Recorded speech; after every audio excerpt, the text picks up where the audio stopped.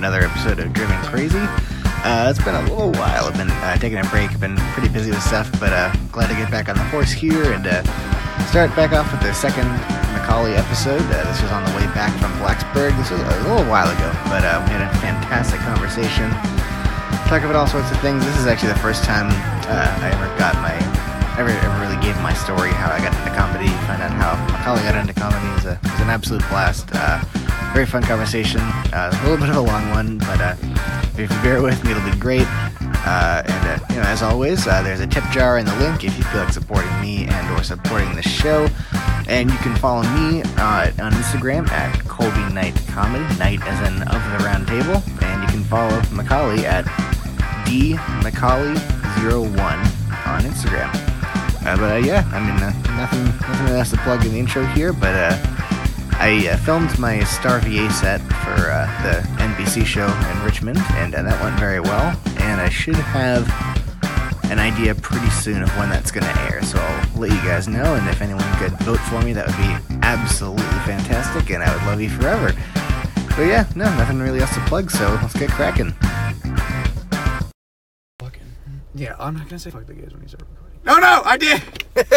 Alright, we're back, Driven Crazy. We lost the last, 30 minutes of that last one. But I'm your host, David McCallie. We'll get right back into it. We'll cover what we missed. I switched to a different recording app, so there should be no more trouble.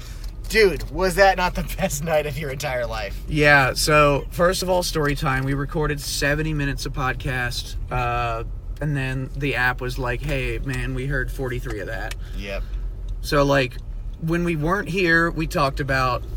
When people couldn't hear it, we talked about how we got into stand-up, and we talked about our expectations for tonight. Yep. It was going to be a cool before-after thing, but Siri decided to fuck us, or someone decided to fuck us. We'll get it now. So yeah, I left on saying what my expectations were for tonight. I was a bit worried, being a UVA guy doing a set in Blacksburg. Blacksburg and Charlottesville, Virginia Tech and UVA are basketball rivals. They're everything rivals. Yeah, they're everything rivals. On the class rings of Virginia Tech students, they say beat UVA on them. They will engrave it in gold. They fucking hate us. Ours is beat Coastal, whatever that means. Yeah, that doesn't mean anything to anybody. Okay. But sounds about right. Tech, sort of like most of our teaching. Tech hates us. If you can get a dead room when it's Colby from Liberty, then David from UVA, that could get some booze. So I was a lot of my jokes are kind of dependent on mentioning UVA in one way or another. Yep. And so, I was worried that I could say one of those and sink it, or I was worried I wouldn't get enough time, and worried, the nerves of how good I've heard this room would be. Yep. I'd collapse in on myself. None of that shit happened. I get nervous every time I go up, but then the first laugh, it just sort of melts away, right? Yeah. And what's nice is there's enough laughter that you can focus. When you're bombing, you lose your head stops and you can't think. Here, it's great when you do well. You can think about what you're saying. And you get edits. 5 seconds of time between.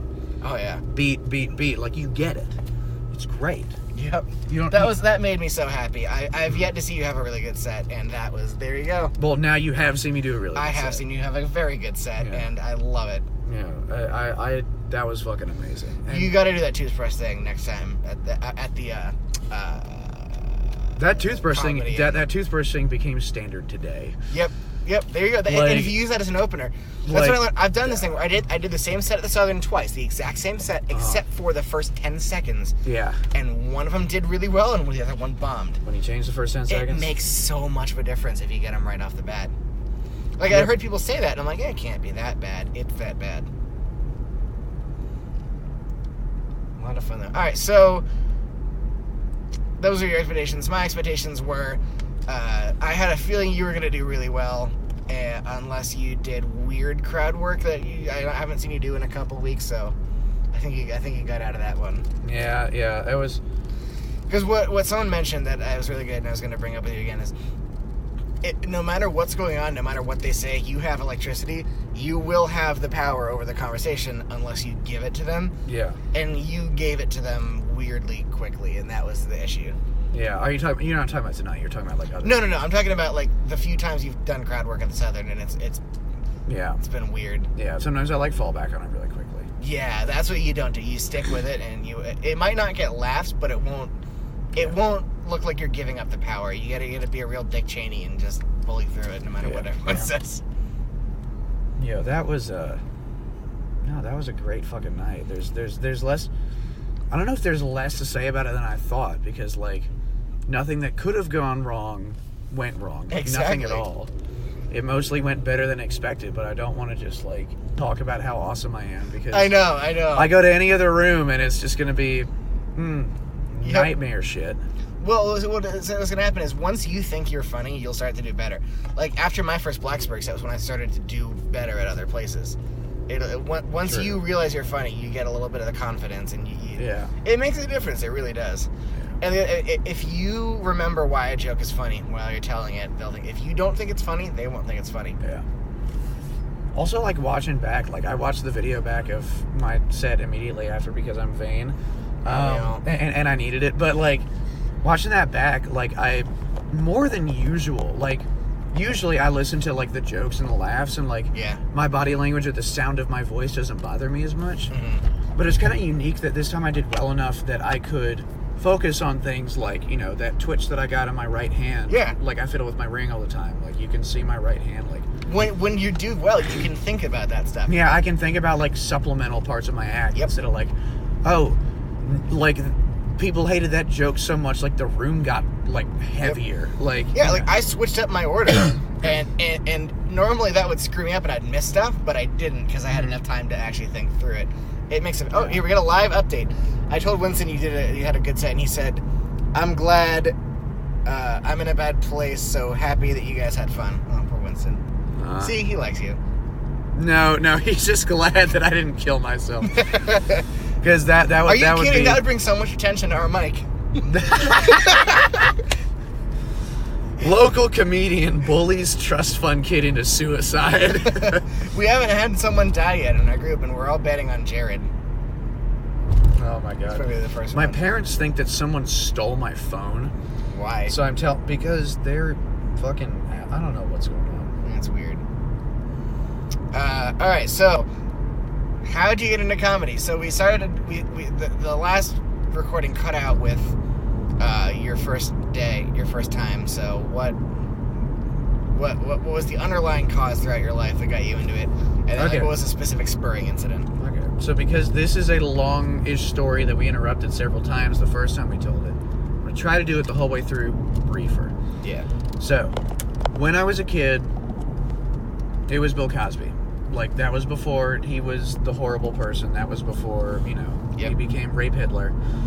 I was like 12 or 13, like, when he's America's dad, when he's a Bob Ross or, a Mr. Rogers, like, when he's that level, and, your parents have a sense of humor, like, they're probably going to show you Bill Cosby. And instead of showing me the Cosby Show, they showed me his special himself, which I loved. And before, rather during the break, I guess, we talked how, like, the legends of comedy, the people who changed the art form for everyone else, Eddie Murphy, Richard Pryor, George Carlin, Cosby, that company, like, the way that we are all living in their shadow, but we are living in Carlin's shadow and Pryor's shadow more than we are living in Cosby, because, like, the way that Carlin and Pryor, the trails that they blazed are the ones that we all follow today. Yeah. And Eddie Murphy's, we talked about, how Delirious did not age well because, like, Eddie Murphy dresses up as, a leather daddy and just, like, makes fun of faggots for 20 minutes, and it's funny because they're gay people. Like, that's the butt of the joke. That is the butt of the joke of 20% of the entire hour. Yep. Like, and Bill Cosby's, like, even going back and watching it, Cosby's special aged uniquely well, in the sense that, Pryor, Carlin, not to discount what they did for comedy, they did more for the art form than anyone ever did. But a lot of their jokes are time period specific. But some of their jokes are time period specific, but also, like, the stuff that they inspired the rest of comedy to do has been aped so much. And Cosby wasn't, people didn't steal or take inspiration from Bill in the way that they took from George and Rich. Like, yelling about politics was something that George really brought up to the forefront. Yeah. And that's an awful lot of what's going on now. Yeah, but like, you know, I loved Cosby when I was a kid. When I was in high school, like old enough to have more of a sense of humor, like, you know, my dad loved the Chappelle Show when it was on, and so he showed me like some Chappelle stuff that I later Googled and got into. My first sketch show was Monty Python's Flying Circus because everybody, like, everyone who has nerdy parents who quote the Holy Grail until it's not funny anymore. The movie sucks now because everyone has raped No, it does not. That's what happened to The Princess Bride. No, people who quote the Holy Grail have raped the movie. I will stand by that. That movie doesn't make me laugh anymore because everyone has ruined it. It is still, that's why Life of Brian... I haven't. Life of Brian was weird. That's why Life of Brian to me is the funniest thing in the world because it is Monty Python's humor and so dense with jokes. But people haven't ruined it. It doesn't, it's not, I don't find it that funny. I really don't. Nah, you're a Liberty boy. That's part of it. What's that mean? I mean, it's all about, you know, Jesus the Messiah. Right, I have no problem with religion humor. I don't think I get a lot of the British humor is a little weird for me. Yeah. Like, the Holy Grail was absurdly hilarious, but Meaning of Life was pretty funny. I have a hard time with the style of humor, specifically in Life of Brian. Yeah, like, for me, the Holy Grail, just like, you know, episodes of Star Trek, has been tarnished by nerds who care too much. Like, you know, I've gotten overexposed to how great it is, so it's not funny anymore. But Life of Brian and Airplane to me are the two funniest movies ever made. Airplane, yep, I'm with you on that. Airplane is fucking that movie could not come out now. Yeah, I know it couldn't. But, oh man, was it hilarious. But how I got into comedy, so Cosby, then Chappelle. I found Louis by myself. Oh boy. Everyone that I liked back in the day has now become proven to be terrible, except Chappelle. Yeah. But then, like, I got to college, I became good friends with a guy in my section in band. His name is A.T. St. John, and this is going to be disjointed because I bet I said tidbits of this shit before we lost the file, but became good friends with this guy in my band section, and there was a band trip where it was in New York, and we had to be up at 3 the next morning, so some people just pulled all-nighters, and I was in the hotel lobby having some fun with whoever else, and then AT and some boys come back, and I was like, oh, where'd y'all go? And he's like, oh, I just did stand-up comedy at the Laughing Buddha. I was like, holy shit, like, this form that I have enjoyed from a distance is now on my doorstep. Like, someone I know has done it. Yeah. So I told myself, I was like, I'm going to do stand-up comedy one day, because I'm the type of guy, you know, my best friends aren't people who talk about legitimate shit together. Like, I've been on, like, debate teams, model event teams, like, the discussions about real issues, or, like, people guiding me through hard shit is not the most fun I've ever had. The most fun I've ever had is just riffing off people and wasting time making each other laugh. Yep. And I loved him for that reason. And knowing that he did stand-up, I was like, okay, if that's the type of friends I enjoy the most, and he does stand-up, like, I should probably do it at some point. Now, I said something I didn't understand back then, which was, oh shit, you did stand-up, like, you know, before you graduate, like, let's do a duet on stage. I had no idea how fucking stupid that was. The fact that you call it a duet just hurts me in this. I was a musician! Fuck! It was awful that I said that. In retrospect, I was like, that's why he never told me where he did comedy. Yep. But then, like, I wore him down and, like, figured out that's not how it happens. Yep. Because I started watching more stand-up knowing that he did it. And, like, at his, you know, his last semester, we started doing stand-up comedy nights at my apartment where we would do, like, every Thursday, which is, like, you know, it's drinking night at UVA, there's, like, a bar special that we all like to go to, but every Thursday before, like, we'd watch a comedy special, because I had a bunch of friends who didn't know each other, but I was like, everyone loves drinking and laughing. Yep. Let's combine those, and I'll pick a new special. Like, the first one was when either the Louis 2017 or the new Chappelle's came out, like, when Chappelle made his comeback. I think that was the first one he did. That got me, like, addicted to the art form. Like, I had enjoyed it, but that got me, like, addicted to it. And then in the back of the mind, there was always, like, yo, AT does it. Like, you dared yourself to do it at one point. And so I shook the you know, the dumb duet thing off of my shoulders, because I realized that's not how it's ever going to be.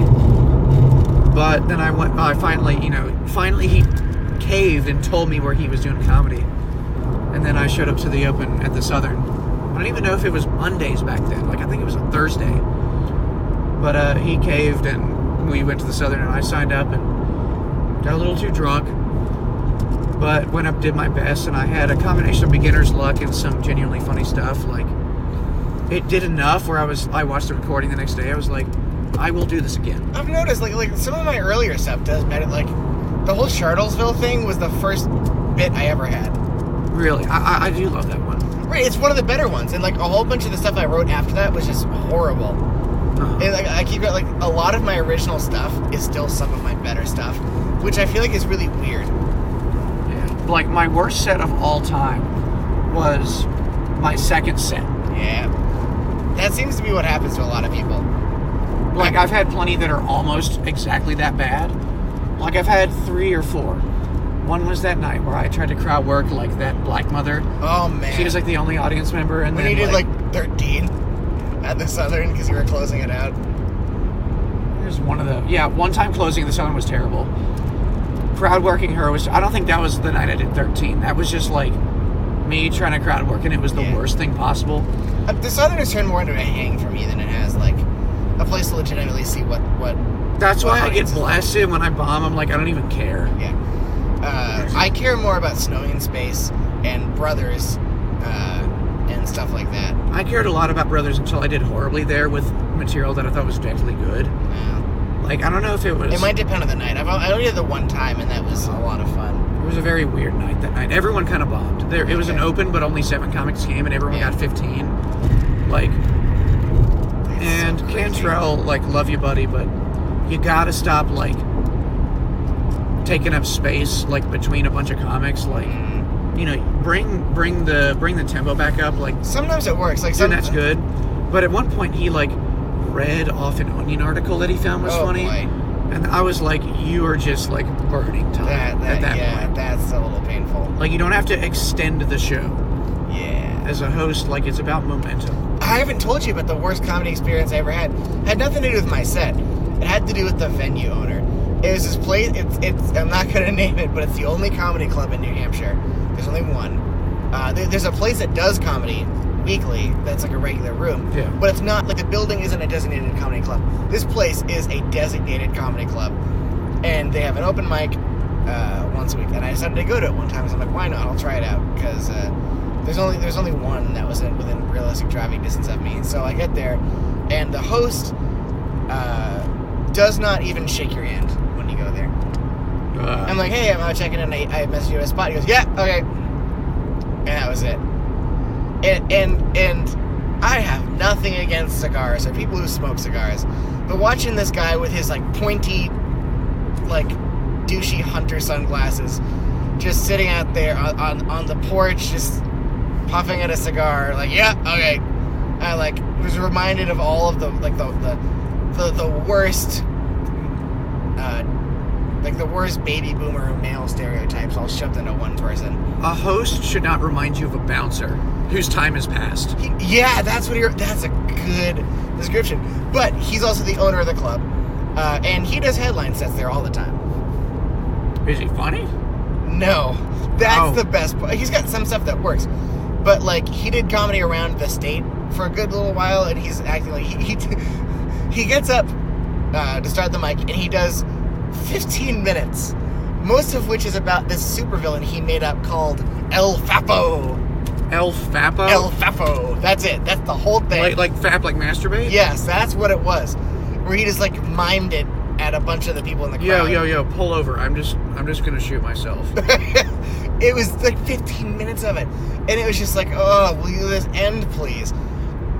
And then he gets the first comic up, and then each comic gets 5. Then he does 8 between everyone else's set. More about El Fapo, and then just trashes whoever was on stage, like brutally. And the best part. How long is a night if he does 8 between everybody? It was pretty. It was only like 5 people there. So he doesn't like people that are open micers. He likes people that take his class, because he teaches a class for like $180, and he brings in professional help, which is usually like some of the better open micers in the area. And everyone gets like a graduation set and it's all bad. These people improve not even a little bit. It's this horrible, disgusting environment of nonsense. With this giant, like, massive ego stroke. He does this thing, like, he'll do a 2-hour-long State of the City address. Rochester is about the size of, like, Palmyra. It's like that. It's this tiny little town city. He does a State of the City where he goes up in just 2 hours where he just does stupid jokes about what's going on in the town of Rochester. God damn it. I got hiccups, so I'm trying to hold my breath as long as I can. I hated it. So, and I went back to the regular open mic and I'm like, have any of you guys done blah, blah, blah's room? And they're like, oh, I hate that guy. I'm like, okay, so it's not just And you feel me. like you broke out of prison because you can't talk in that room and be like, this host is terrible. He used to run a mic before he bought the club called, I'm not going to say, but it was an open mic. It was in the basement of a bar where there was like a pool table and a TV, and he sort of brought like a microphone and a piano. It was this horrible, should not have been having comedy there. This mistake of a room. And what they said is it used to be the punishment. Is like they would have to, like, whoever did worse that week would have to go to that one. Dude, comedy called The Punishment sounds like the first open mic Angel Metro would actually do. I love Angel. I want her to do a set. Angel's great. I feel like she's got so much built up at this point that she could probably do really well. No, if there's a night where... She should just go up and roast everyone. If there's a night where there's only comedians there, like... Yeah. I want Angel to roast all of us. That would make my day. I've told her to do several... Okay, fuck. I'm gonna, like, contribute, like, 2 more things. Then I'm gonna do this trick my mom taught about curing hiccups where you hyperventilate like a fuck. Okay. For like a minute and a half, and then you hold your breath for an embarrassing amount of time. So I'm going to ask you how you got in a comedy story. All right. While I'm over here, like, trying to burp as hard as I can. Motherfucker. Anyways, but, like, with Angel, like, I've been telling her, like, a couple of times, like, she'll roast us while we're on stage, like, a little bit. Yeah. Especially if it's dead. And, I was like, girl, you should get up there like once. She's like, I'm not funny. I'm like, you're making us laugh. She's like, you just think us laugh. It was like you just think I'm funny because I'm cute. And then my return to that was, well, I mean, that's fine. You just think I'm cute because I'm funny. Even though she would never never get with me. But I was like, I gotta do this line when I can. Yep. All right, Colby Knight. I have the hiccups and I'm gonna fucking hurl if this goes any longer. I'm in pain. All right. So I'm gonna ask you a question that takes 25 minutes to answer. How did you decide? How did you get into stand-up? What led up to that? Like the same shit that I answered. Sure. Now I'm gonna do my fucking best not to fucking vomit. All right. So I gotta understand. Oh boy, it started when I was really young. My dad and our big bonding thing was humor, comedy, laughing, all that kind of stuff. I want to say the first one I ever really got into was, of all things, Jeff Dunham, which I know sounds horrible now that I've realized is how god-awful he was and is. But I always liked the stuff he did before he brought out the dummies. He would get up and talk, and I was like, oh, that's kind of cool. I didn't really know what stand-up was for a long time. And then I had seen a quote-unquote comedian on America's Got Talent, and I thought, this is some of the worst garbage I have ever seen in my life. So I wanted to look up. I was like, all right, best stand-up comedy ever. And what came up was George Carlin's bit about airplanes and about the airlines and the language they use and all that stuff. And I mean, it had me in absolute tears. That was about 7th grade. Shortly after that, I got introduced to Jim Gaffigan, fell in love with Jim Gaffigan. There is this Christian comedian, Tim Hawkins, who, believe it or not, hilarious guy. I like him a lot. And then I got into Louis, I got into, who else was I really into? There's a guy from New England called Bob Marley, who's a comedian. He's from Maine, super funny guy. But I mean, I just got way into it, and my family used to go camping. So, my dad and I would be driving back and forth for hours and hours on end, and we'd just listen to different stand-up albums, and it became... I always had a really good relationship with him, so that was something that meant a lot to me.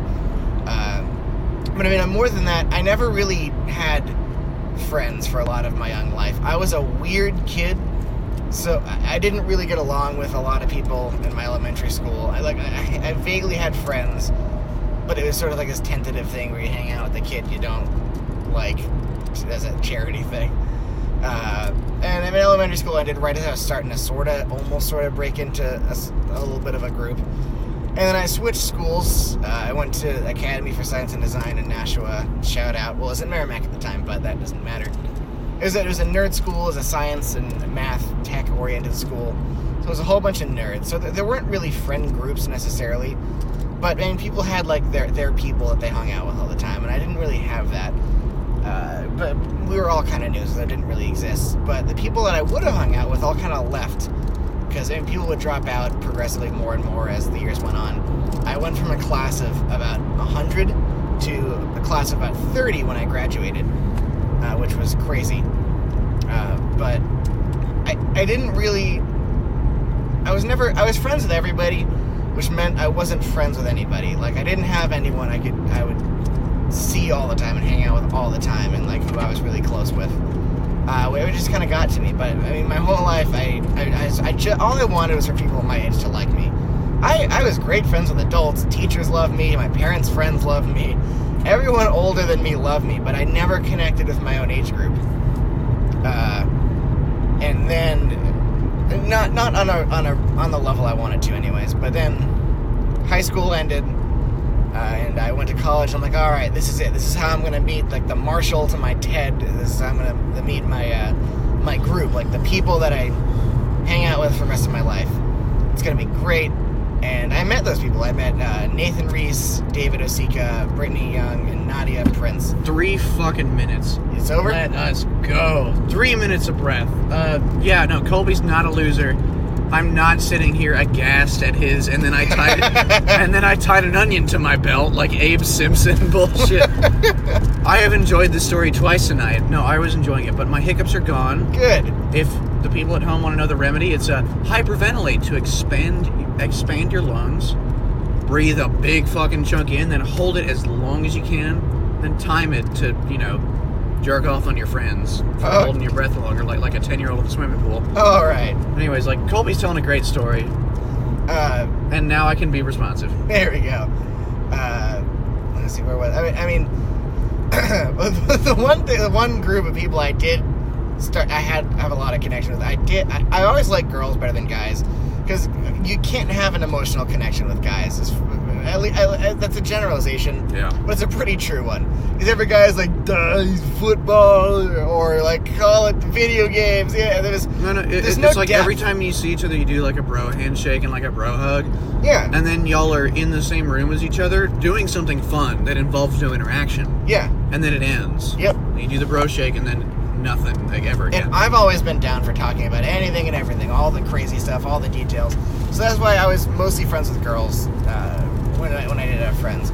But I mean, to the biggest extent, the more I realized a lot of it was just they were in a bad place, and I was a platonic boyfriend for them until they felt better about their lives, and then I never heard from them again.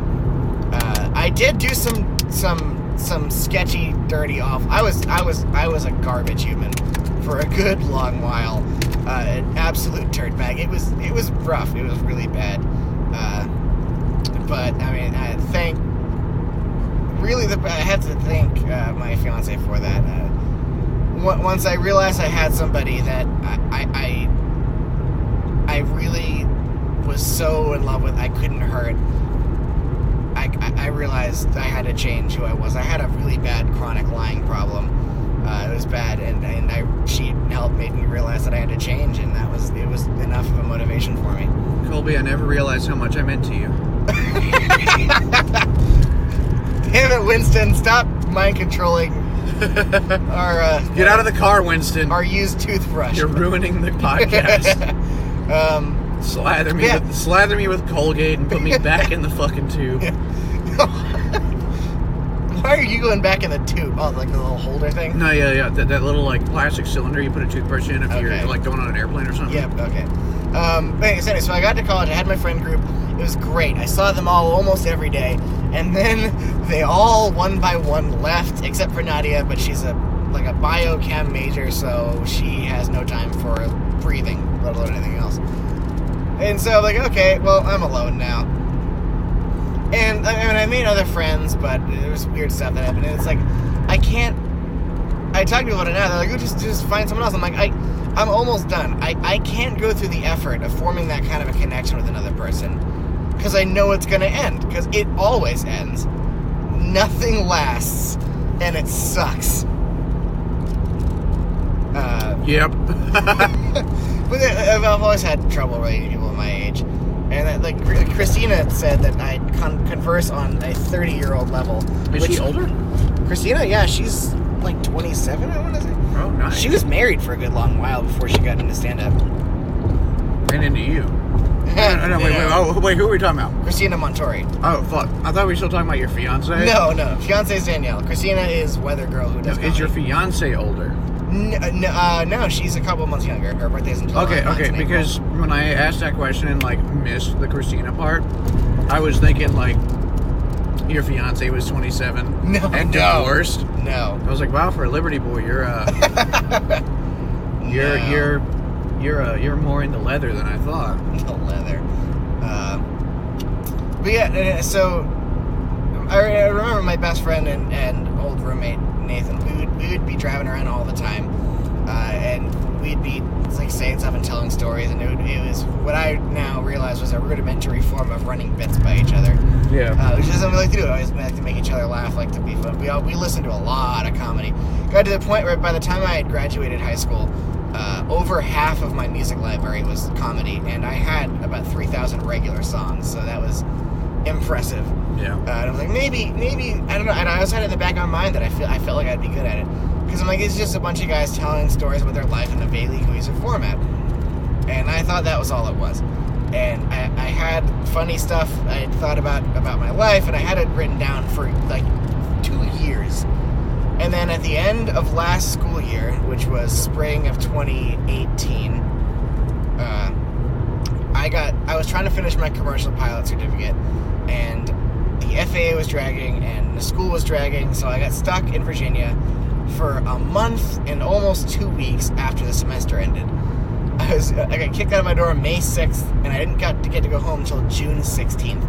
So I had all this time where I didn't know what to do. So I lived at my friend David's house, one of my friend group who ended up leaving. And I caked his guest room with semen. I did not do that. But Take a black light in there. It's like it's like a new wallpaper. Oh, yeah, there's been enough of that. But I was living there for so long, and I didn't have anything to do. I had no school, I had no work, I had no structure to my life whatsoever. So my sleep had no semblance of order to it. My eating had no semblance of order to it. I was just sleep when I had to, eat when I needed to. Just that was it. I watched like 5 TV shows because I had nothing to do with myself for so long. And that was when I started watching Crashing, which was Pete Holmes' show. Watch it, it's great. But it was a show about him getting into comedy. Is Pete Holmes the one who's this party is McDonald's? Yeah, that's Pete. I love that bit so much. I love everything. He's one of my favorites. His joke writing isn't like prolific in any way, but he has a very positive energy, which is something I feel like No, like his joke writing to me is like, I'm gonna go ahead and say his joke writing is second tier compared to like other people with shows and stuff. But his his energy is amazing. Absolutely. Like in terms of like, you know, having a drink with him and friends of mine that aren't comedians. Yeah. Like, I would put him near the top of the list. Oh, like, yeah. if I did have to drink with a comedian, but I also had to bring my friends who don't care. Yeah. I'd bring Pete Holmes. Yep. He absolutely hilarious. I always loved his energy. His Subway bit gets me every time because I hate Subway. We'll listen to that one later. But it was his show it was a loose autobiography about how he got into comedy. He went to a Christian college, Gordon College, same one my mom went to, actually. Ooh. I know, they miss each other, though. He's younger.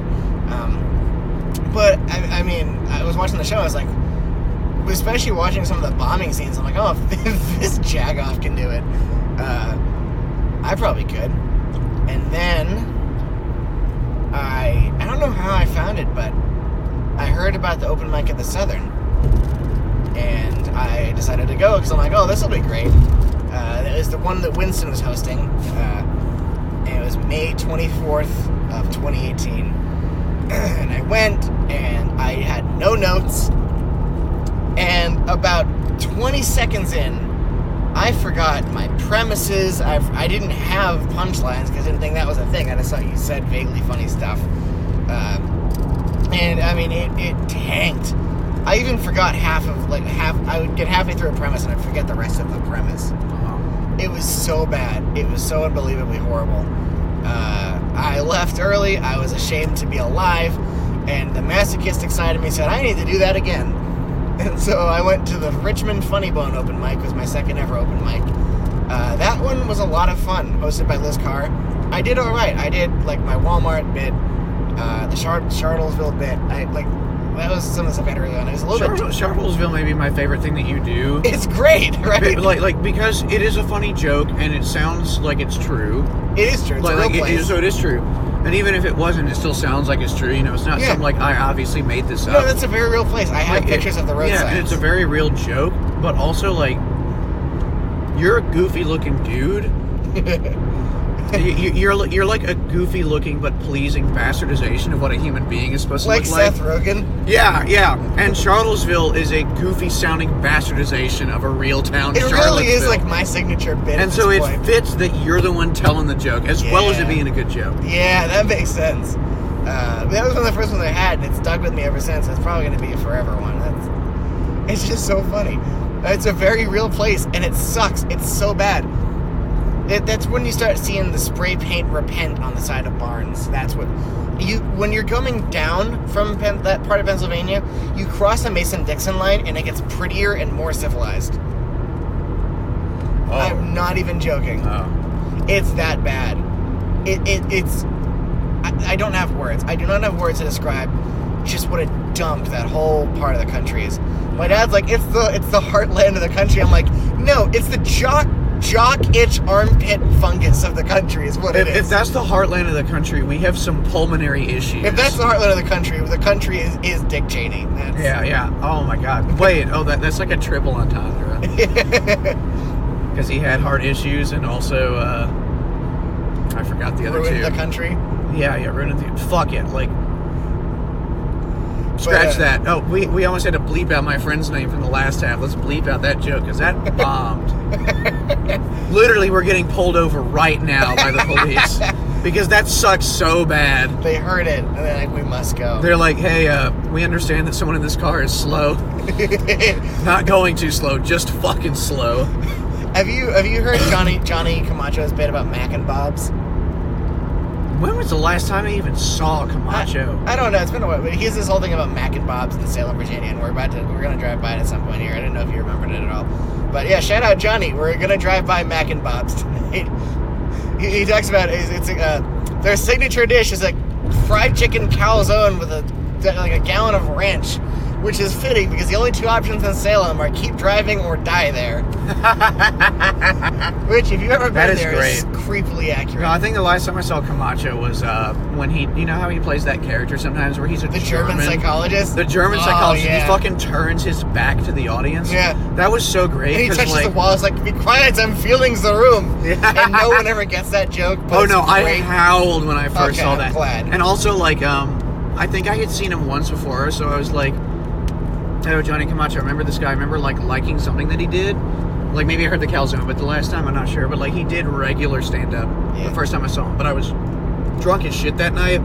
And there's a theme, ladies and gentlemen. I go to the Southern and I get drunk and then I do poorly. And then I remember one thing that makes me laugh that someone else did. Yeah. Repeat every Monday. And then Winston calls me some form of piece of shit.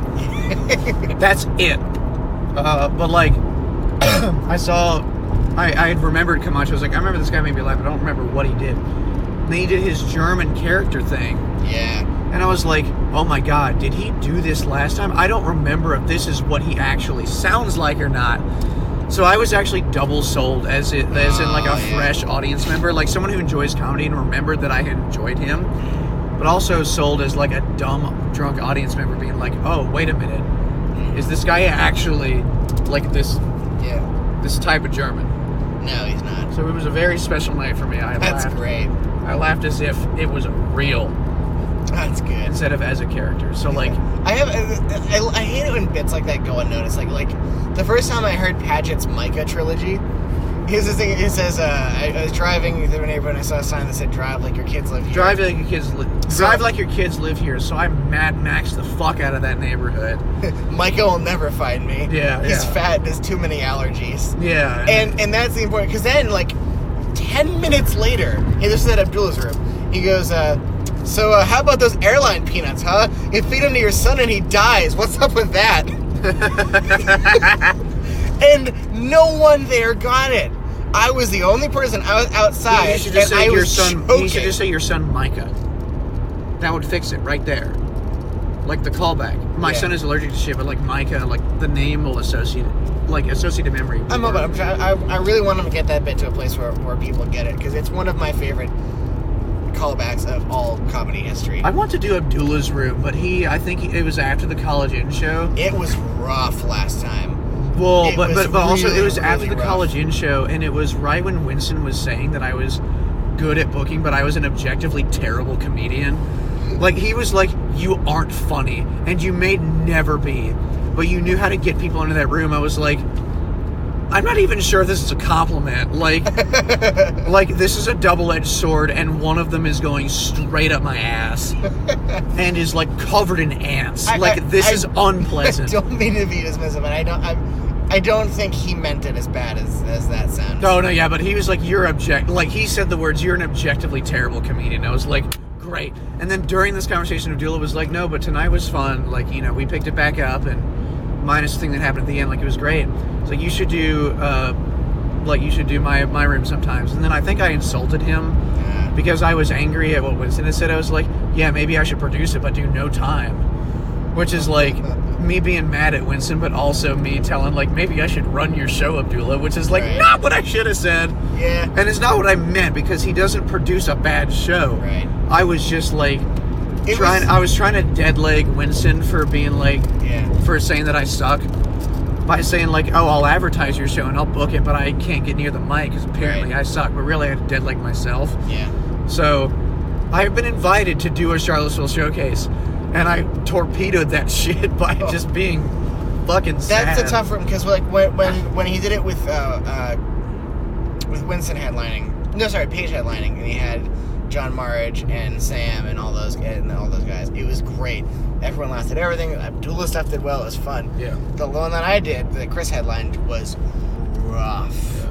Absolutely brutal. I think the problem is not Abdullah as a host. The problem is Wednesday and paid room. Like, I don't want to say rolling the dice, but like I'm underselling. Yeah. With the College Inn being free.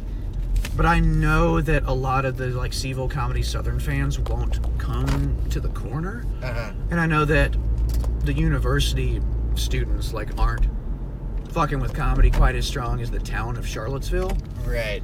So, I was like, let's make it free, because I would rather it just have a bunch of people and kill and skim a little bit and just get whatever money I get from it. Mm-hmm. Like, I have my performer's fee where, they'll get $1 a minute, which is, it's not handsome, but like outside of a club, like, I think that's okay. Like, I think that's good. Like, if someone headlines, they do 30 plus and they get $40, like, I think that's adequate. Like, absolutely.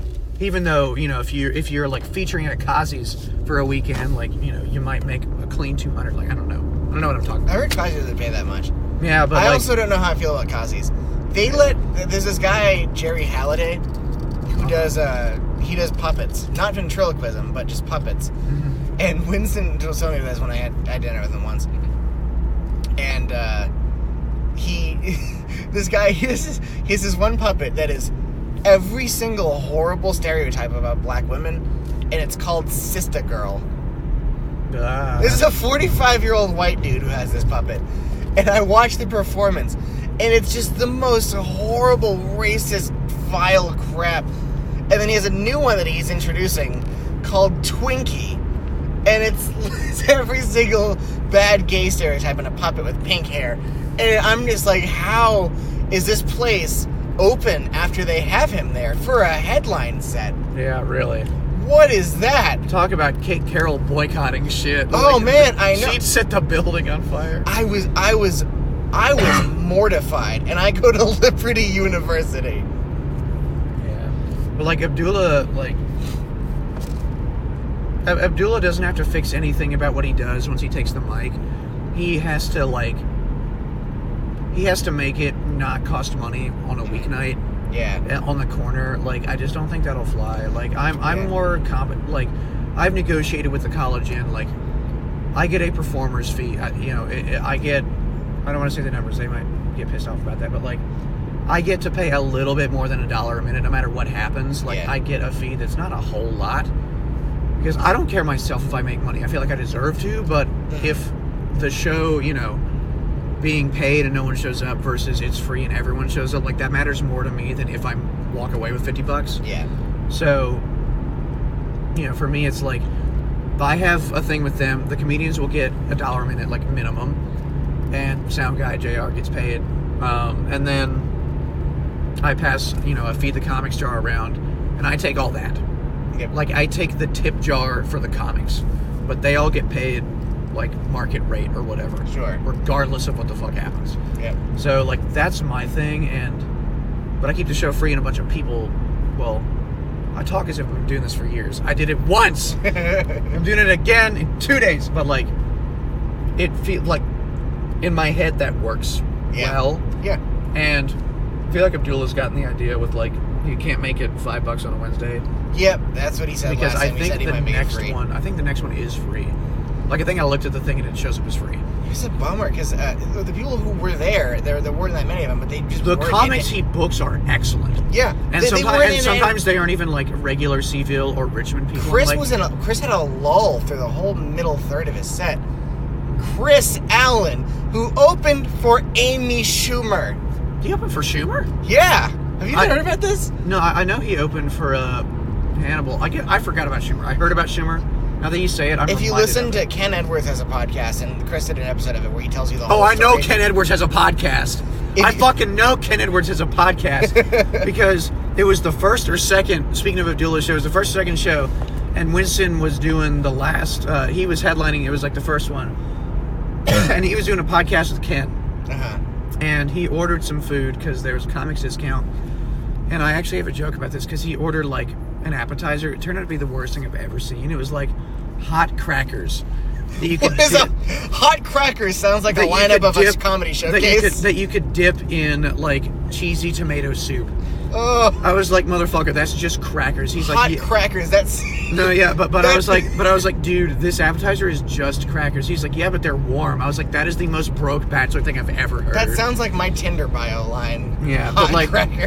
But like he ate half of them. I was like, oh, this is depressing. He didn't even eat half of this terrible appetizer. He's like, I'm gonna order the cheapest thing on the menu. He didn't even finish half of it. I was like, fuck this. And so he left. I didn't know where he went. And I didn't know. No, I'm going to tell the story from this point of view. And so, like, they were getting cold, and so I walk outside where he and Ken Edwards are sitting, talking into a phone. I don't know what they're doing. And I was like, hey, faggot, you going to finish your fucking crackers? They were recording a podcast. Is it on the episode? Yes. I found it and listened to it. I'm going to have to listen to it again. I don't remember that. It was the first episode Ken had done in 2 fucking years.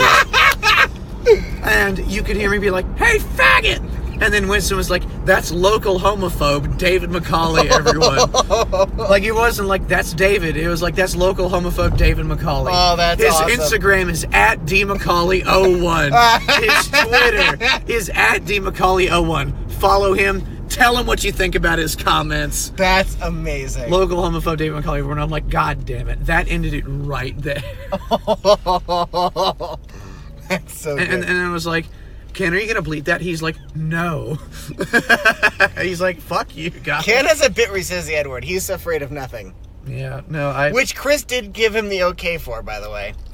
Oh, one black guy said it was okay? Yeah, well, so, I don't know how much you know about that bit. Have you heard it before? The one about him in New York? No, With the guy doing heroin? Oh, it's this whole thing. Well, that was what the guy told him to call him, and they were at high. And he's like, okay, he told me to call him that. And when he originally did the bit, he would say it was like every third word. Uh-huh. And at one point, Chris is like, "You say it once at the punchline, and that's all that's okay." And he went with it, and it worked, and it's hilarious. It's a great bit. If you ever end up seeing him do it, it's really funny. That's good. Where Chris is like Chris knows when to. Oh yeah, like I said, Chris is the most reasonable human being. Wait a minute, no. The half of this podcast that we kept has the 20 minutes of you sucking Chris's dick. Okay. And me being okay with it, and also agreeing that he's cool, but it went on for way too long. Chris doesn't matter anymore. All right. But one of the also, episodes... let's check and see if we're still recording. Holy shit. Oh, yeah. No, we are. Chris's episode of Ken's podcast, he talks about the whole story, and it's insane. Yeah. Really cool listen. But anyways, I can't remember what it's called. I think Let's Get to the Point is what it's called. Chris's podcast? Yep. No. Or Ken's? Ken's. Yeah, because Chris is Negro, please. I think. It sounds like a really cool experience. Yeah. Because he wasn't planning on it. What, saying the N-word? No. Saying the N-word sounds like a really cool experience. I want the pass, man. I got the minority head nod a little while ago. But really? I was like, oh, what? All right. What do you mean minority head nod? Like, you know, like the thing you do when you're walking by on the street? Well, that's like up if you know them, down if you don't. That's just men. Is that a thing? I've heard there's a thing. That's the rule when men nod at each other. Like when you make eye contact with another man walking opposite directions on the sidewalk, it's you nod up if you know them and down if you don't.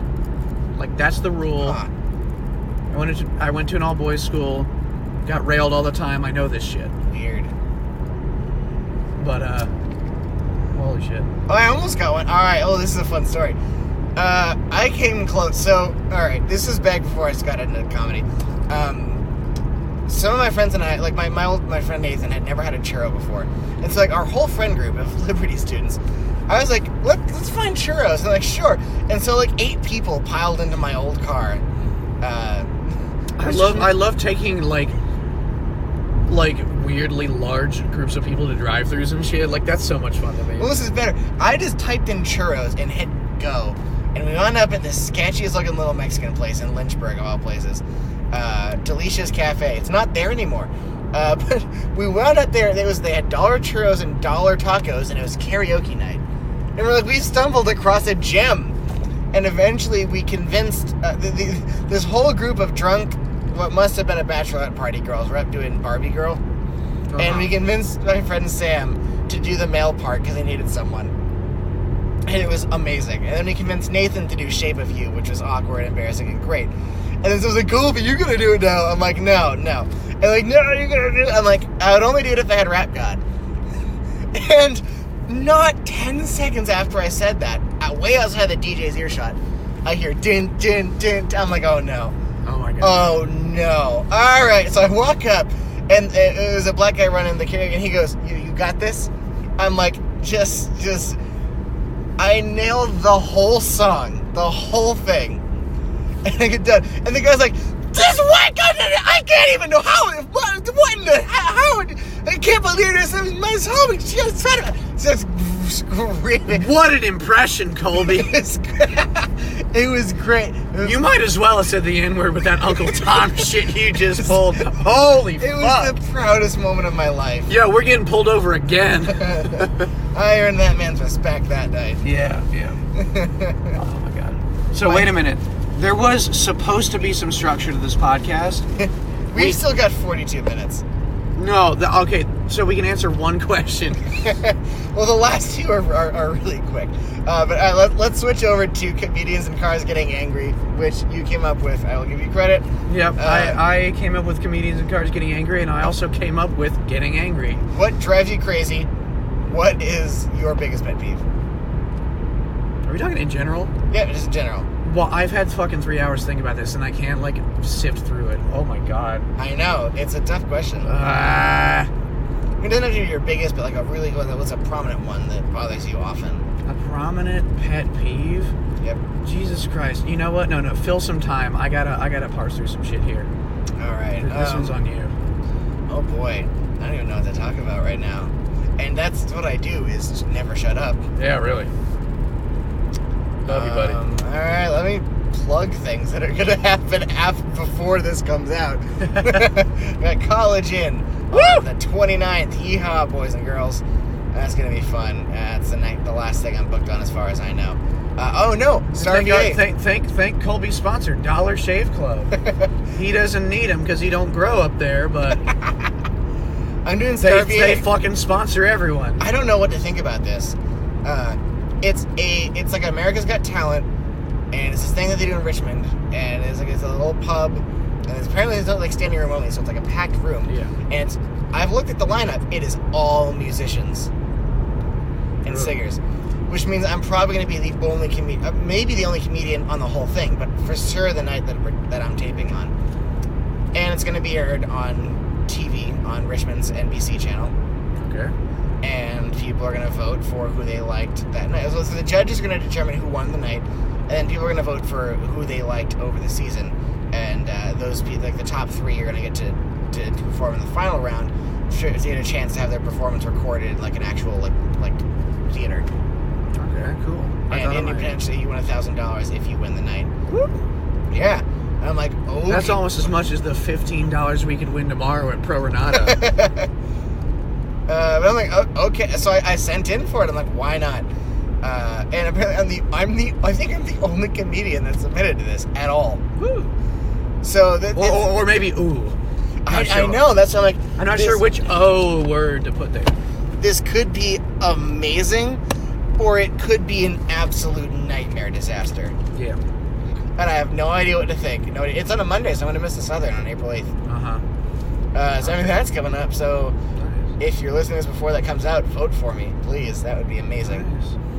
All right. What? I thought of a peeve. Which drives you crazy.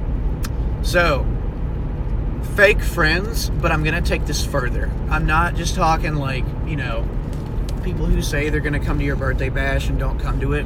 People say they're going to come to your College In show and don't show up. Yeah, I know. That's half of them. That's fine. Yeah. But I'm talking people who, you can see them behave entirely differently in and out of certain contexts. Interesting. This is partly a band thing.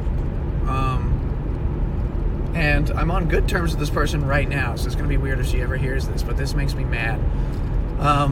When you're in a marching band at a D1 college with a big program, you work with these people during the fall between 4 and 15 hours a week. Oh boy. Depending on whether or not there's a game that week. Mm-hmm. But it is very nearly a part-time job. Very close connection with a lot of these people. And this person treats us like a friend, all the time, and shows up to the band parties. But when it comes to we're both over 21. When it comes to me texting other especially people in my section, other band people who are of Bar's age, so come out to bars for a drink on a night where there's not a band party. None of them are weird about that. They don't all come out, but none of them are weird about that, except for her. She won't come out to that stuff. And then I've asked a couple other people, and they're like, oh, it's not a you thing. We've never, been invited out with her, or anything like that. Weird. It's just kind of strange. And this is a thing that happened, the drunkest, sloppiest, most ratchet bar in Charlottesville is called Trinity. And the third floor is dance floor. Dance floor is generous. It's 2.5, but the top floor dance floor is generous, but there's a DJ. And there's a part where you can get close to the DJ, and the floor is a foot higher than the floor right behind it. Okay. Stuff. So the ceiling's a bit lower. The bass hits a bit harder right there. It's a bit of a dance floor. That's where people go to grind if they can't get into a frat party or something. Gotcha. And running into people that from class there can be kind of weird. And running into a friend, no matter how well you know them, and trying to initiate conversation via dick-to-butt contact, that ain't a great idea either. Yeah. But if it's someone that you know very well, and you're not making out with someone sloppy right now, if you're not at your absolute worst behavior and you just run into someone in this sweat lodge of a dance floor, right? that you know very well, like, it's not weird. Two college people running into each other drunk who know each other well, like two band people in the same section would. Like, that's not like, you know, you might not ask them to fuck you on the floor, but like, like you would some random girl, but, you know, we live very different lives. Yeah, but it's like, you're both adults, and you're both having fun, and there's nothing weird about seeing each other in a place where you two could definitely be. Right. And I saw her, and she does like this like double take, like almost a backslide, as in like that road is called Paw Paw Lane, by the way. We are in the South, ladies and gentlemen. A what? It's called Paw Paw Lane. Oh, a road called Paw Paw Lane. Yeah. But like, but she does this double take, and I'm not talking like looking twice. I'm talking like her head, like everything from like the middle of her chest up, like it does a full, like goes a foot behind the rest of her body before, like, you know, coming back. It's like if, you know Homer Simpson's makeup shotgun. It's like she just got hit by that. Like, wah!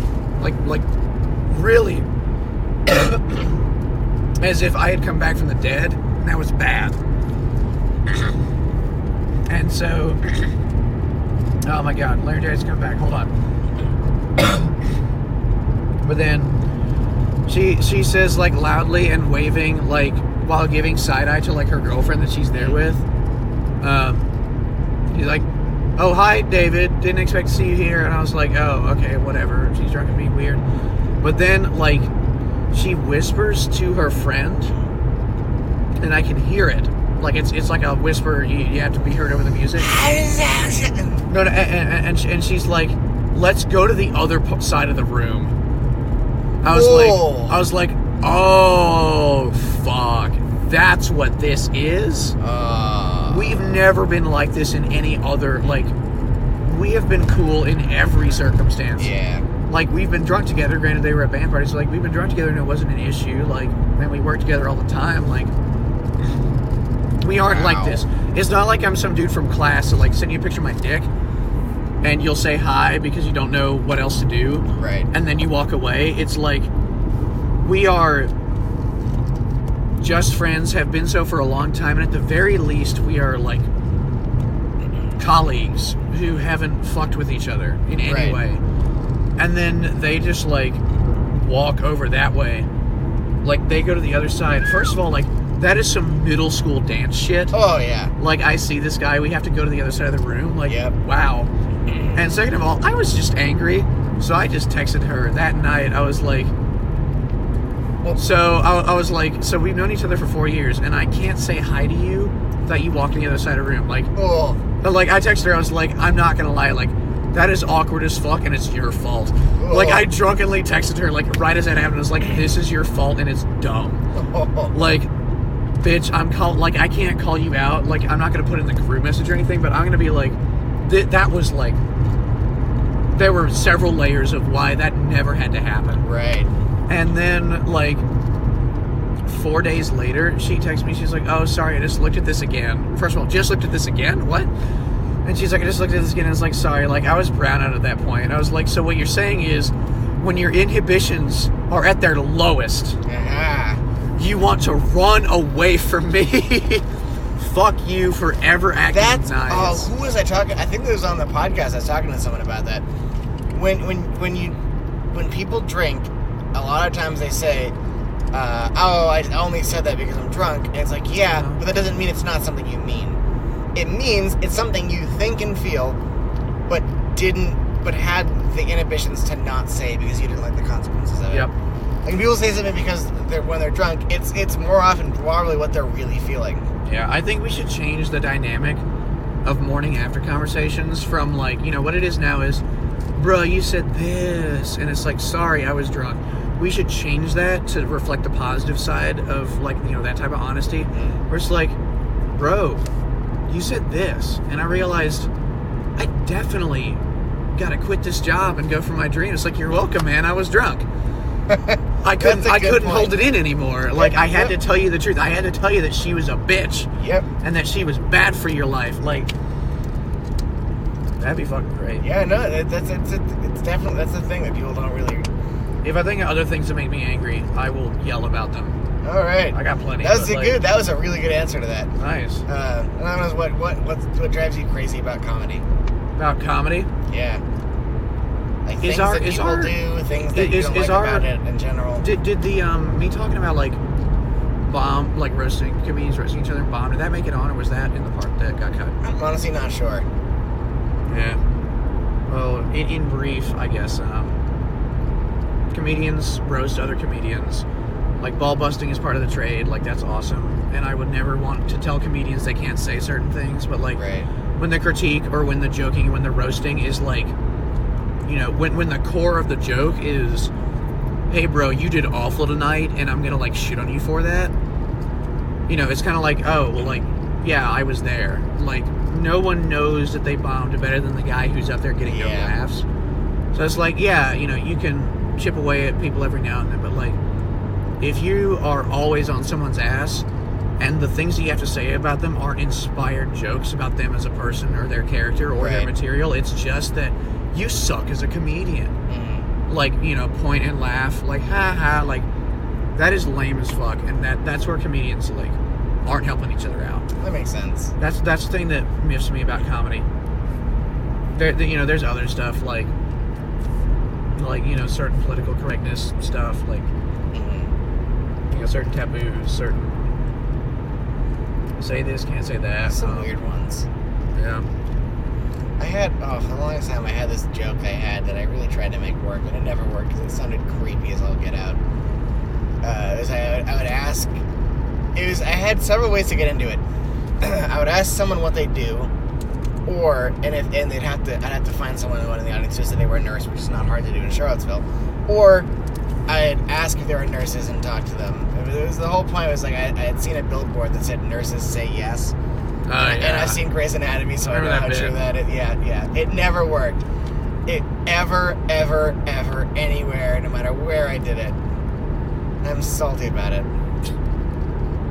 I remember it working once. First, second time you did it. Maybe, yeah. And then I tried to make it work ever again, and just nothing. Yeah. It's always annoying when something works once and then never works again, and you're like, why? Why did or didn't it? Bruh, no matter how much you think it's a dumb Twitter joke, no homo works every time. I've never seen it work until tonight. It worked very well tonight. Well, like, when I bomb, like, it doesn't do a lot better than the bomb stuff, but, like, it gets a bit more. Okay. Like, it's snowing, like, it did better than the stuff that got, like... Your delivery tonight was so much better than it ever is, because you were confident in it. That's true. It makes it, I'm telling you, it makes a difference. Told you, jerk off for your set. You'll make better decisions. That's why you always have a... Pete talked about that a lot on the podcast, and his it was the opposite. Because if every one of your needs is satisfied, then you're okay with sucking. But like if you're horny or hungry or anything like that, or you need something, you're gonna be more go get it and be better at stuff. Which is why I like doing sets hungry. Yeah, what's the phrase? Like, clear eyes, full heart, empty balls? Something like that. I don't know if comedy necessarily works best if you don't need anything, then but if you need it to work out, it'll probably work out a little bit better. All right, you know what drives me crazy? I do know what drives you crazy. I mean, is there anything else in particular you wanted to talk about? I mean, we can shoot the shit for whatever. I feel like I had a great question. Oh no. It's what do you think about Jews, Noah? They run the world. They control the media and the movies and the banks. That's for my fucking podcast, all right? No. I'm thinking, I still have a hard time believing Alex Cassidy is Jewish. That man is Italian. I refuse to believe anything else. He looks like a mobster in every 80s movie. No, he's got such, like, the classic, like, douchey frat guy who's, like... No, because he's a little bit more old school than that. He's greaser. Yeah, he's always wearing a leather jacket. That's part of it. Yeah, he's got a leather jacket. He's got, like, a kind of cool, like... He's sort of like... like the way Lenny Bruce is portrayed in The Marvelous Mrs. Maisel. He's a lot like that, but younger and more Italian. I'm gonna force him to do 23andMe. I don't believe there's no Italian in him. That's my Jew rant, if you're curious. Your Jew rant is just a Castaigne rant. It's just, yeah, because I don't believe that he's not Italian. I guess, like, going into college and knowing that it was hot and then not. You got any, like... What do you mean hot and then not? Because the rate, because the weird thing at the end. Yeah, but that wasn't, like, the attitude of the room overnight. That was because a weird thing happened. Yeah. You know what I mean? I'm worried that might scare people away from coming back, and I'm worried that it was a lot of your friends showing up to humor you one time, and it's not going to happen again. He's not allowed back in that building. Good. So, and I didn't invite him to this, and he was coming from DC and took a day off of work to do that. Boy, that makes it sound even worse. Like, if he does it again, like, I'm gonna tell the bouncer, I was like, hey, I need you to, not the bouncer, but like, there's a guy there who like went to prison once. Oh, okay. So it's like, I can ask him to get anyone out of this place. Like, I remember when that guy was like trying to get him, the heckler, you know, the drunk yelling guy, out of the College Inn when that was happening. I was like, I'm not super nervous, but like, that guy is, you know, 6 inches taller, probably 30 pounds heavier. Like, guy might have to be careful. Then one of the College Inn people leaned into me and was like, he's been to prison, it's gonna be fine. I was gosh. I was like, wait a minute, that's awesome. Like, you want to fight to start with Chris Allen at comedy? I want to fight to start with that dude. I don't even know his name. Like, he sat around the entire night looking like he didn't work there, but knew everyone who did work there. Right. And then the first thing I saw him do the entire night, I was like, get that guy out. So, like, if that guy shows up, which would be remarkable. Yeah. By the way. I just mean, like, I mean, I think you mentioned a lot of the people there were your friends. Like, you know, there's only so many things you can invite friends to before, like, all right, we've already seen it. Well, like, we got to let it catch on, but, I'm hoping it will, because... I do not think it will be fire hazard packed like last time, but, if half of the people that came last time come this time, like, half of that number, then the part that the stage actually faces is still basically full. All right. Like, that's still, like, a healthy... I'm fine with that. I just... The only things I've ever been booked on that weren't Blacksburg were miserable failures. I got booked on the Pro Renata showcase in October, like last October. No, this this October. And it was during a hurricane. And there were 3 people there that did not want to hear comedy. And it was an absolute disaster. I had to do 20 minutes to 3 people that laughed at nothing I did. It was and this was... I wouldn't do the full 20. 4 months in comedy. I was getting paid for it. I had to do it. Yeah, that's true. 4 months in, doing 20 minutes to people who don't care whether you live or die is probably one of the worst experiences I've ever had. And then I had Abdullah's show that no one was there for. The people who were there weren't into anything. Winston had a good set because Winston can make a rock laugh, but Chris struggled, I struggled.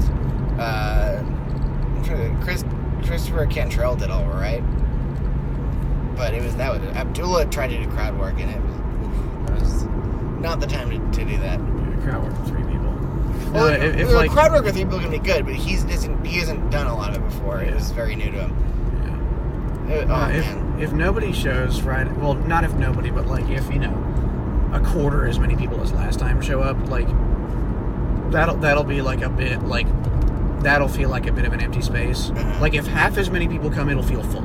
Okay. But if a quarter, like, it'll feel like, But I've got one friend coming from Lynchburg, and I think I have 2 friends from Charlottesville. Nice. If they're really fat, it'll look great. He's not. If they take up 2 chairs. He's a young, trim, fantastic dude. All right, tell him to fuck off. He sounds like competition for me, and I don't want him. He's he's Haitian, so he speaks French. Yeah. But and he's getting an electrical engineering degree. Very interesting guy.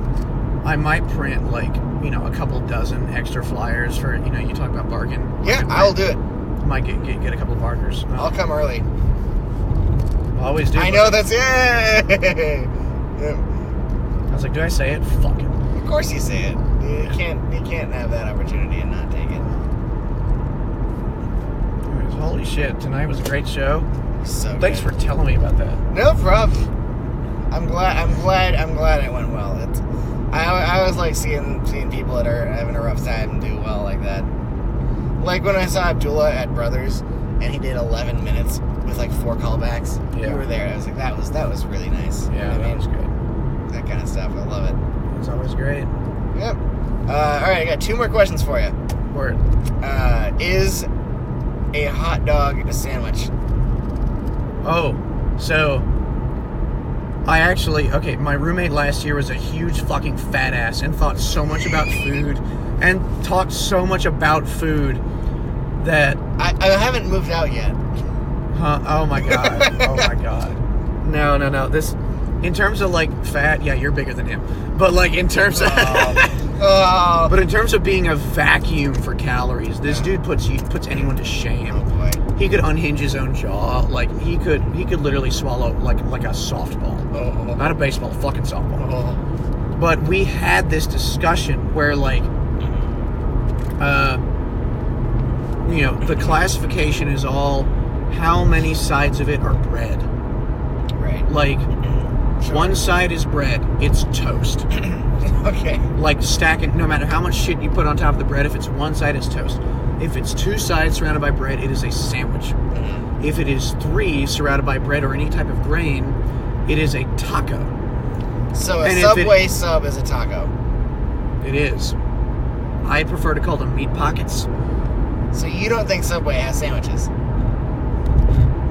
Because they have a position called sandwich artist. Submarines are a weird thing because you can have the bread that is shaped like a subloaf, and you can cut them in a way where it doesn't, you know, fold close, where it's like, you know, two loaves. Sure. Like they don't do that because they're Subway and they suck. Well, you can do the same. If you had a hot dog the size of a Subway loaf and you put it in there, is that a sandwich? Do you cut both edges of the bread, or is one of them still wrapping around? One of them still wrapping around like it is with every other Taco. Subway. Taco. Every time. If it's 3 sides, it's taco. And if it's 4, it's a burrito or a wrap. You can call it either. So if you were to hollow out a subloaf and fill it, it's a burrito. Yes. You hollow out anything and fill it, it's a burrito. Pretty sure burritos have to be tortillas. I mean, like, you know, when someone's like, when you got a girl over who won't go to bed with you, but is like a go-gurt is a burrito. Okay, no, the thing around it has to be edible by normal human standards. Am I not eating go-gurts right? Is that what if you were eating go-gurts, if you were taking a fucking bite out of the tube. We used to not even be able to... It's a burrito or a wrap if it's 4 sides, and you can take a bite out of it without peeling the packaging off. Okay. Like a Twinkie in the maybe wrapper. I'm eating my burritos wrong. A Twinkie is a burrito. A Twinkie in the wrapper is fucking stupid. All right. So that's that. No, that's wrong, but it's coherent. I will go to court over this shit. All right. And is cheesecake cake or pie? It's super gay. Don't pull a Chris Allen on me. Oh my god. Like, I don't even care enough. Why would it be pie? It's a filling on a crust. Semi-solid filling on a crust. It is no flour. Compelling. It is not a cake. Compelling, but can it be made without fruit? Yeah. Can a pie be made without fruit? Yes. Non-cheesecake pies. You never had a chocolate cream pie or a pumpkin pie? Oh, pumpkin is a vegetable. I've had a cream pie. Pumpkin. You've had plenty of those. Yeah. Shit. That is a less definitive answer. Yeah. Than hot dog sandwich. And that's why I always thought cheesecake was a pie, and then someone pointed out that cheesecakes can also be crustless, like a New York style. What do you call that? You can't make a pie crustless. You can make a cheesecake crustless, so therefore a cheesecake is a cake. I think it's a crust. It's a pie when it has a crust. When it's not, it's its own thing. I think you can give a pie a crust, but you can't. I mean, you might be able to make a crustless pumpkin pie if you just tweak the recipe a little bit. But then it's like a weird orange frisbee that like mushes when you throw it. Well, if it was pale and cheese flavored, it would be a cheesecake. You know what I mean? Well, then we're in a different fucking avenue. If it was pale and cheese flavored. That's like every time a girl on Tinder tells me no. So you think... Just based on what I look like, but I'm pale and cheese flavored. Can I sell you on that? Oh. Alright, I'm gonna have nightmares. Thank you for that. Colby just came, everyone. Oh boy. Well, unless you have anything else you want to talk about. We could do a bit where I just like start saying something really racist and you like cut it off like right before it's over. Actually, it's not a bad idea. Segue. Oh wait, before we do that, where can people find you on the interwebs? Oh, like it's 2011. Like what were my usernames back in 2011? No, saying interwebs like it's 2011. Oh yeah. Like no, I'm David McCallie. DMCCALLIE01 on Instagram, on Twitter. Even though I retweet dumb shit, I never tweet myself.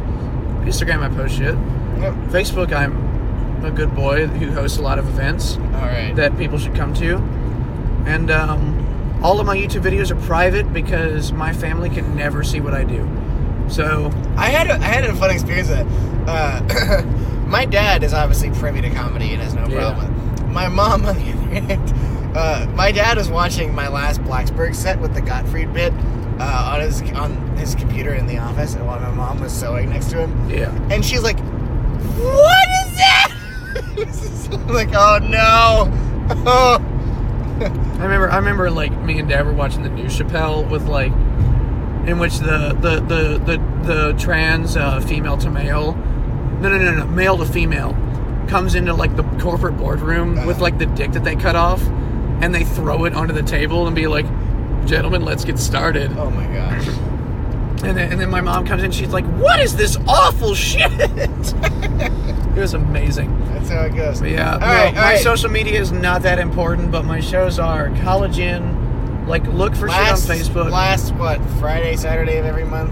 It's not quite that steady yet, but if you're privy to Charlottesville County on Facebook, you will see the shows that I host. Follow the Charlottesville County page on Facebook. That's what you should do. And you'll see everything that I produce and host. And Instagram is another cool place to follow me, but all right. Yeah. What's your racist thing? Just say the whole thing, and I'll cut it out at the best point. No, I'm not saying.